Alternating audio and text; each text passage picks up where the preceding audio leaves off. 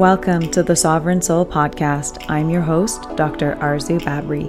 In this community, we embark on a journey towards self-discovery in order to reclaim our sovereignty and live a life rich in connection, meaning, and purpose.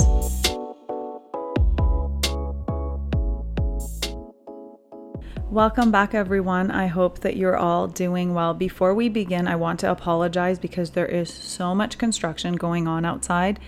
And if at any point it sounds like I'm screaming, it's because I'm having a very difficult time even hearing my own thoughts or voice. So with that, this week's episode topic was a request by a listener based on a comment that I had made in my last episode on social conditioning, where I had said that the modern changes in communication have created a gap in the cohesiveness of society and a lack of sense of community and moral support. And so my hope is to elaborate on this point in today's episode. So as per usual, I have broken this episode into different sections where we will take a close look at what communication even means, the various types and styles of communication, the neuroscience behind it, how it has evolved over time, and the implications of these changes on our society. Now, why this topic is important is because our communication styles have the power to help us form meaningful connections, which is the cornerstone of a fulfilling and purpose-driven life. So learning how to communicate effectively can help us to create strong and stable connections that help support our mental and physical health, lower rates of depression and anxiety, help us to live longer, and support our overall performance and success. So let's cover the basics and then take a closer look at where there are cracks within the communication of our modern world and how we can become more effective communicators. So by definition, communication is a process by which information is exchanged between individuals through a common system of symbols, signs, or behavior. Now, we all know how powerful our words can be, and the advice that we give or receive from others can completely change the course of our lives. And because of this, I want to highlight some key points when it comes to communication. One is that communication is continuous because it involves sharing thoughts, ideas, and understandings and can influence future interactions as well. So this means that the timing or specific message that you share with someone can directly impact what happens to the information afterwards and how it affects both of you as well. The second point is that communication is transactional and circular because there is always an exchange that takes place in terms of someone giving a message, another person receiving it, and the feedback that follows as well. Now, where things tend to get complicated is that a message isn't always received in a linear manner. So the person listening is often interpreting the message that they hear according to their personal life circumstances and experiences. So this is where a lot of miscommunication, misguidance, or ineffective communication takes place. And the third point is that communication is also irreversible because once something is communicated, it cannot be undone. And the final point is that communication has a purpose because there is always a reason for the message in the first place. Now, most researchers believe that there are about 4 to 5 types of communication, and the majority of communication is actually nonverbal. And it often includes body language at 55%, tone at 38%, and the actual words make up only 7% of our communication. So verbal communication is a type of communication that's very self-explanatory, but has many of its own subcategories as well. And an important one that I want to cover today is something known as meta-communication, which occurs when the words that you are hearing don't match the feeling or observation that you have made about the situation. And an example of this includes sarcasm, irony, metaphors, and puns. Now, this style of communication forces the receiver to look at the context and not just the words. And this is an important concept that I will return to later on in today's episode. Another form of communication is nonverbal communication. So again, this is body language, facial expressions, posture, eye contact, hand gestures, and touch. And there's also written communication, which includes letters, emails, and essays. And listening is actually a form of communication as well. And the final form of communication, type of communication that you will see explained in the literature is visual communication, which includes advertisements, memes, videos, and images. Now, I've added in 2 more categories of my own because I believe that they are just as important. And the first one is self-dialogue. Now, this is the communication that we have 24 hours a day in our mind, where we are contemplating, thinking, planning, goal setting, and going over scenarios, whether that looks like daydreaming or even dreaming about them as well. And the reason why this is so significant is because our self-dialogue plays a direct role on our self-esteem, which determines how far we are willing to go in life. So if you speak down to yourself constantly, it's very unlikely that you will take action on your dreams or your goals. The second type of communication that I wanted to add in, which I believe is extremely important, but there is no reference to it when it comes to types of communication, is telepathy. Now, this is when you are thinking of someone and you suddenly get a call or text from them, or you haven't been doing well and a friend says that they had a dream about you or that you were on their mind. Now, telepathy is in particular heightened between some mothers and their babies when they can often sense that a baby is awake or hungry without any visible cues. And it's also present between friends, family members, and lovers as well. Now, the depth of connection is directly correlated with the purity and authenticity of the bond, because it comes down to a spiritual frequency. So the deeper the soul connection, the stronger the telepathy. And you often won't experience much telepathy if at a soul level you don't have a deep connection with the other person. And it's also something that is naturally heightened in certain individuals who are clairsentient and have the ability to feel their environment very effectively. Now, those were just the types of communication. So moving on to communication styles, we have passive communication, where the person may act indifferent or yielding. We have aggressive communication, which involves loud, demanding, and intense communication that often can be controlling or critical. We have passive aggressive, which is passive on the surface, but might involve muttering or the use of body language or facial expressions that relay a different message. And another form of passive-aggressive communication is actually the silent treatment. And then there is assertive communication, which is open and expressive. And then there is submissive, manipulative, direct, or indirect. So depending on the source, there's a few different styles that you might run across in terms of the categories that are present in terms of communication styles. Now, the differences in communication styles are a result of many factors, but most notably are gender, cultural background, personality, and values. So, for example, men communicate using factual information to solve problems, and they use limited emotions, versus females communicate to build relationships, collaborate, and listen. So they often use personal feelings, past experiences to relay those feelings as well. And women also use a wider range of pitch and tone and condense their body, while men use fewer tones and expand their bodies more so when they're communicating. And if we look at this through the lens of tradition, men were responsible for hunting and protecting, while women were responsible for nurturing and creating. So if a tribe was under attack, the men were hardwired to make quick executive decisions for the safety of the tribe. And this is why they are hardwired to more easily override their emotions when it comes to communication, especially if they feel attacked. And I know we don't live in tribes anymore, but I'm highlighting this just to simply show the natural inclinations and inherent qualities when it comes to communication between the genders. Now, in terms of neuroscience, there are many regions of the brain involved in communication. And just to give you guys an idea, I will briefly mention the role of each region when it comes to communication in particular. So the frontal lobes are responsible for speech, thinking, decision-making, and our conscious experience of reality. And in particular, the Broca's area of the frontal lobes are involved in language formation. The parietal lobes integrate sensory information with attention and memory. And the angular gyrus of the parietal lobes helps us to understand words and concepts. The occipital lobes are involved in vision, which again is a very important component of communication. And the temporal lobes help us to process hearing and store long-term memory. Now, the Wernicke's area is a region of the brain that is responsible for word processing and sequencing to determine context and meaning. And then there's the anterior cingulate, which helps us in conflict resolution.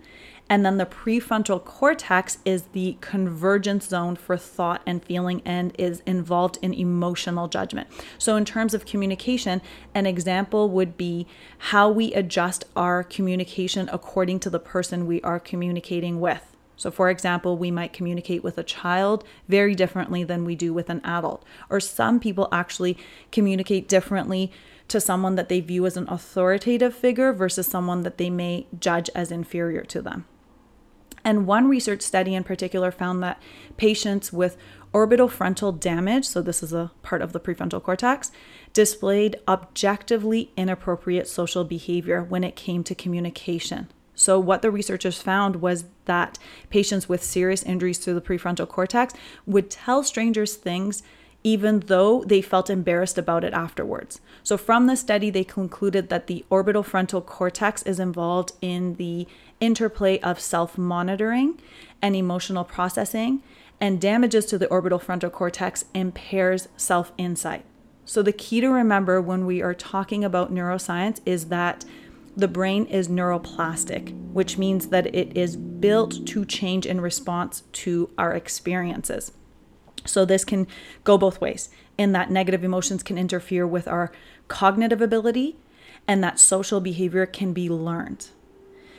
So moving into the more interesting part of today's episode, I want to cover the changes that we have observed that have taken place in communication over time. So one of the first documented methods of communication was cave paintings.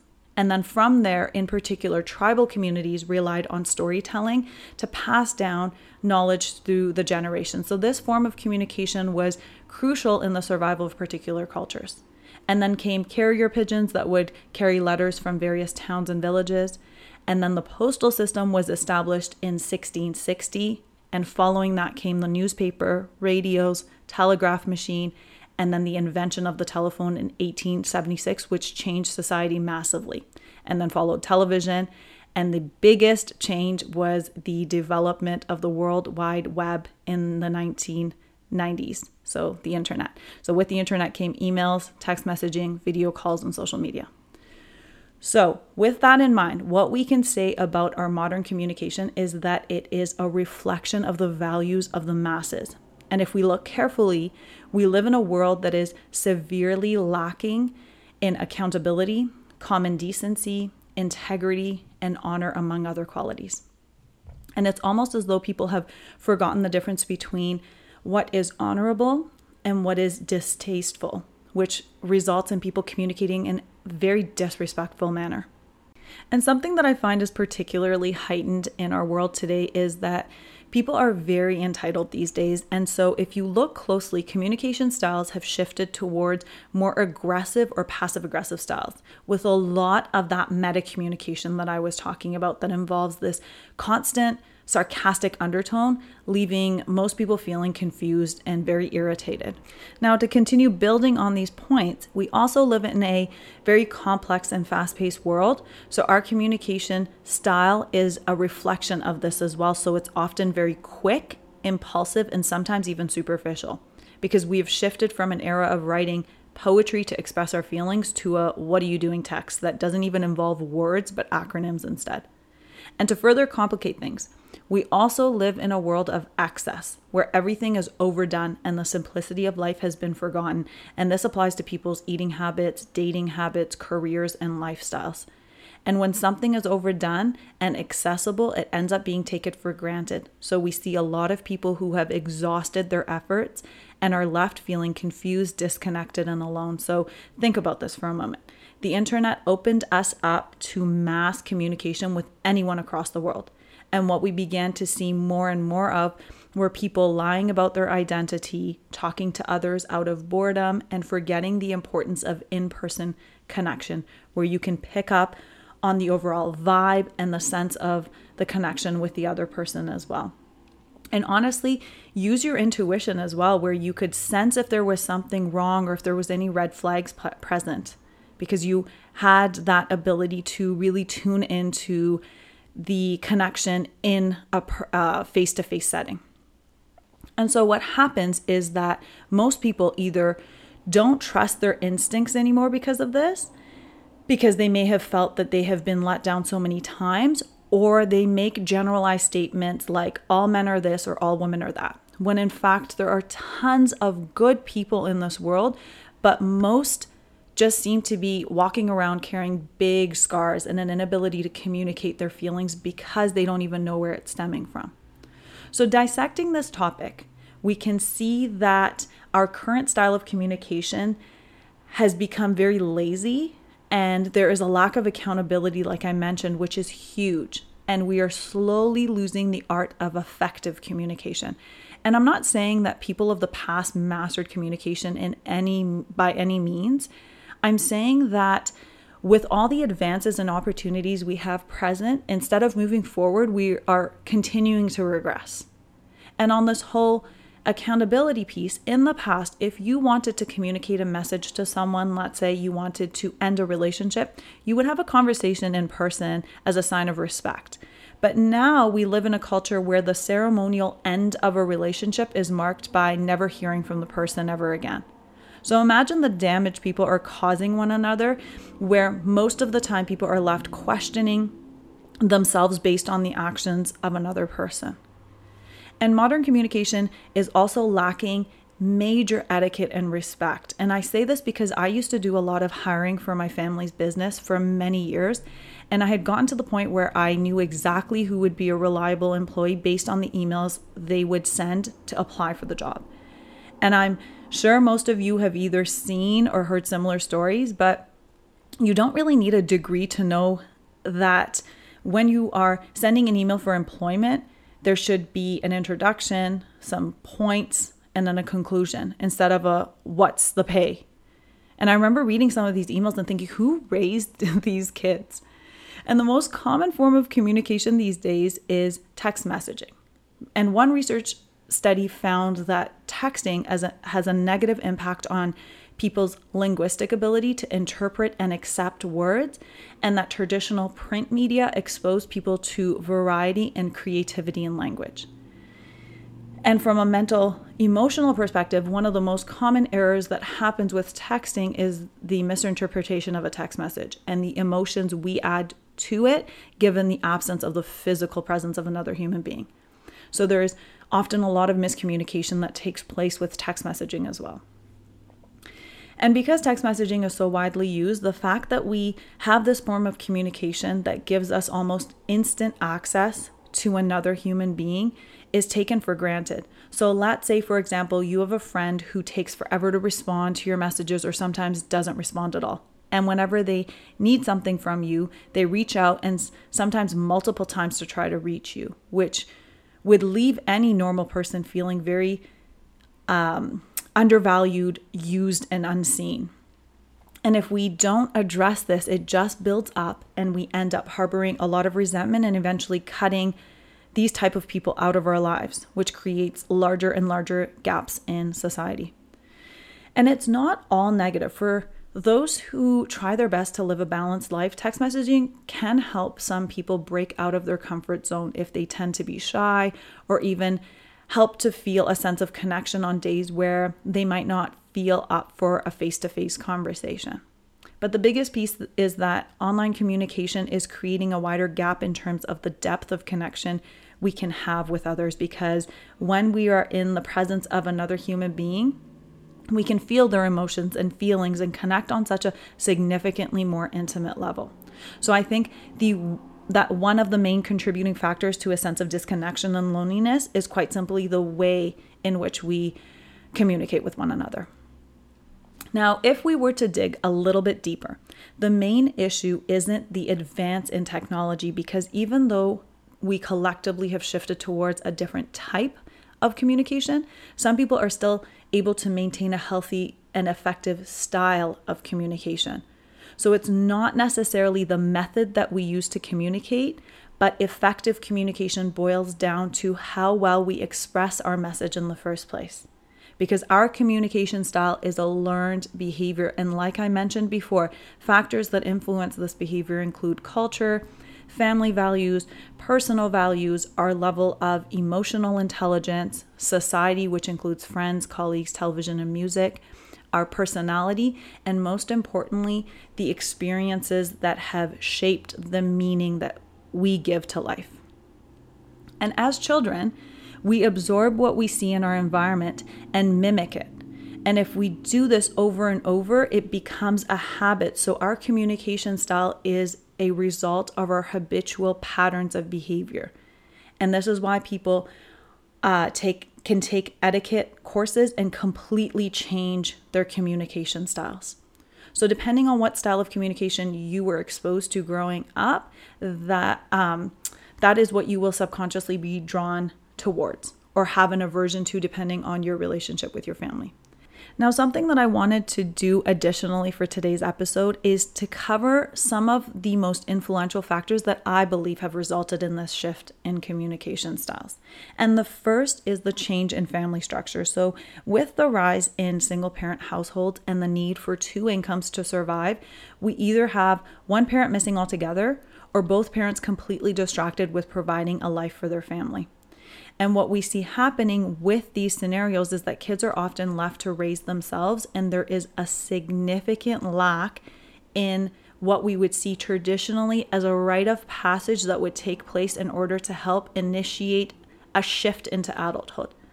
So how we see this reflected in our society is adults that never really grew up and still exhibit childish behavior as a result of deeply rooted parental wounds that further result in resentment, suffering, and an inability for self-expression and effective communication.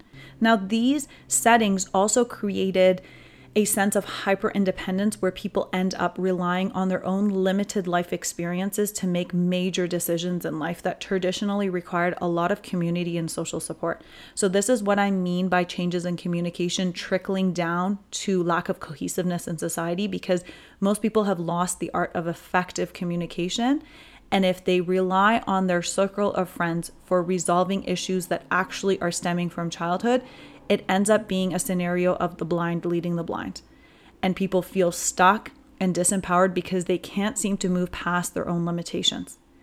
Now, before, we had an entire community of people to support us. So if you wanted to talk about something, you had a group of people to select from that could relate to your concerns or impart some words of wisdom because they had many more years of experience to share. But nowadays, because both parents are working and there is no sense of community, the main source of behavioral education are daycares, schools, televisions, and social media. And most children feel disconnected, abandoned, and neglected on a deeply subconscious level. And this is what I believe has contributed to the significant decrease in respectful communication. Kids feel like they have to raise themselves and aren't interested in establishing a connection with their parents or understanding them in the first place. The second influential factor is our distracted culture, because everyone is either constantly working, staying busy, living in the moment, or distracted by watching nonsense videos, which perpetuates the state of confusion where many people don't contemplate the bigger questions in life because they are too busy pretending to be someone else online. And because we have advanced so much, almost every person has access to a smartphone, TV, and other devices. So the most common thing we see today is kids locking themselves in their rooms with these devices and completely disconnecting from their families. So just to compare, consider how years ago there was one family TV that was shared. So this helped create a sense of family connection to come together and watch something without other stimuli or distractions. If you had company, you came out of your room and you understood proper etiquette of saying hello and introducing yourself, in comparison to nowadays where kids isolate themselves so much that they can't even effectively communicate or hold a conversation with others. And furthermore, parents tend to give their children various devices to help keep them quiet, and these kids are constantly stimulated and getting a dopamine rush, which is creating this addictive behavior. So when these devices are taken away, they have a temper tantrum. And what makes things worse is that parents don't know how to effectively communicate with their children. So it's this vicious cycle that just keeps on repeating. And the third and final point that I want to cover with you guys today is the mass loss of identity. Because if you don't know who you are and what you have to offer, how are you supposed to communicate your needs with others? And like I mentioned, 93% of our communication is nonverbal. So each and every one of us expresses ourselves through different means. And if you don't understand yourself or others, you might as well be speaking a different language. So this all goes back to self-discovery, understanding how you communicate in love, in friendship, in professional settings, what types of communications you appreciate most in others as well are really, really important first steps. Now, with all of that in mind, I want to wrap up today's episode by sharing a few tips in terms of working towards more effective ways of communicating. So communication is effective when the sender and the receiver are both left feeling satisfied. And for communication to be effective, there needs to be emotional intelligence where you are able to self-regulate and also pick up on social cues to meet the other person where they are at. There needs to be clarity and concise messaging so that you are getting directly to the point without confusing yourself or the other person. There needs to be a level of honesty and self-assurance so that you are not internalizing someone else's behavior as a reflection of your worth. There needs to be empathy and respect. This is really, really important, where you are being sensitive, respectful, and open-minded about the beliefs, values, and customs of others. And obviously, a very important part of effective communication is also listening to understand and not just to respond. I see this happening far too often where people are just waiting for the person to take a breath so that they can say the most relevant thing or make a generalized statement. Instead, what we need to do is focus on the speaker and provide meaningful feedback. And if you don't have any feedback, make that clear. You don't need to speak for the sake of speaking. And also, a really, really important thing is to set aside judgments and be genuinely interested in the person who is speaking as well. Because like I mentioned, there is an exchange and circular nature to communication. So don't interrupt or redirect the conversation in any way, because this leaves the other person feeling very disrespected and undervalued. Another important point is to pay attention to nonverbal signals as well, because someone may be telling you that they're okay, but clearly they are not and may need some encouragement. So just paying attention to those subtle cues that people communicate nonverbally as well. And something that's very interesting is that the primary processing centers of the brain for speech and comprehension and emotion are located in the left brain. And because the left side of the brain is connected to the right side of the body, the right ear can help to better pick up on emotions within speech. Now, with all of these points in mind, some really important first steps in terms of working towards effective communication is to begin to learn to accept others for who they are, as long as their behavior is obviously not abusive or harmful in any way, and recognize the differences in how people communicate and try to understand them. Because if people could just learn to communicate effectively, this would help resolve a lot of issues between couples, family members, and various other relationships as well. And as always, the first and most important step to anything, including learning to communicate effectively, starts with self-realization and effective self-expression. And with that, let's move right into this week's episode prompts. Prompt number 1 is, what are my preferred type and style of communication? Prompt number 2, why am I drawn to this type or style of communication? And prompt number 3, in what ways can I improve my communication so that it is more effective? All right, friends, thank you so much once again for joining me on another episode of the Sovereign Soul podcast, and a big thank you to the listener who reached out requesting this week's topic. I hope that this encourages the rest of you to feel free to reach out whenever if you would like me to elaborate on certain points, or if there's any topics that you are interested in learning more about. I would be happy to share and dedicate an episode to you guys. So as always, I hope this week's topic resonated. Feel free to share it with your family and friends, and I will connect with you guys in a future episode.